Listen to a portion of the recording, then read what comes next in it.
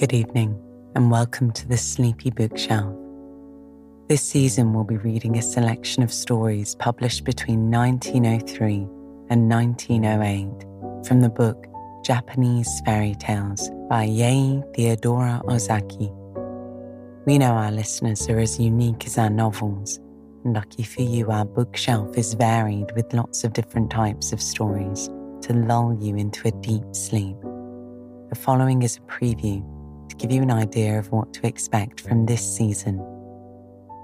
Japanese Fairy Tales is a collection of fantastical stories translated and adapted into English by our bilingual author. There are many tales in the book, but we've chosen 5 to share with you.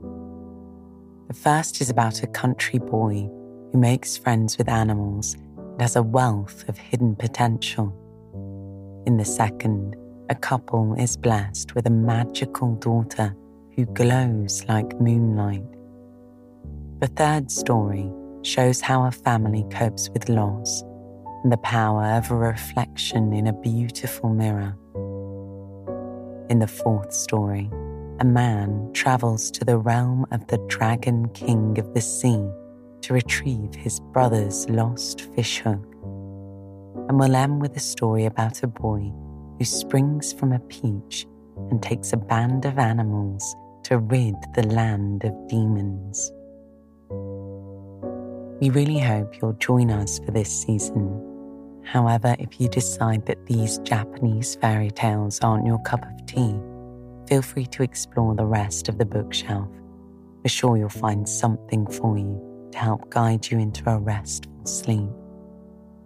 Don't forget, our premium subscription offers additional stories you can choose from.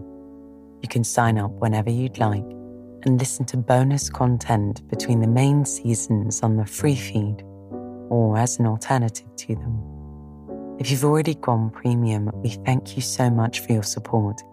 And remember also, if there's a book you'd like to hear on the Sleepy Bookshelf, you can go to the website sleepybookshelf.com or use the link in the show notes to cast your vote.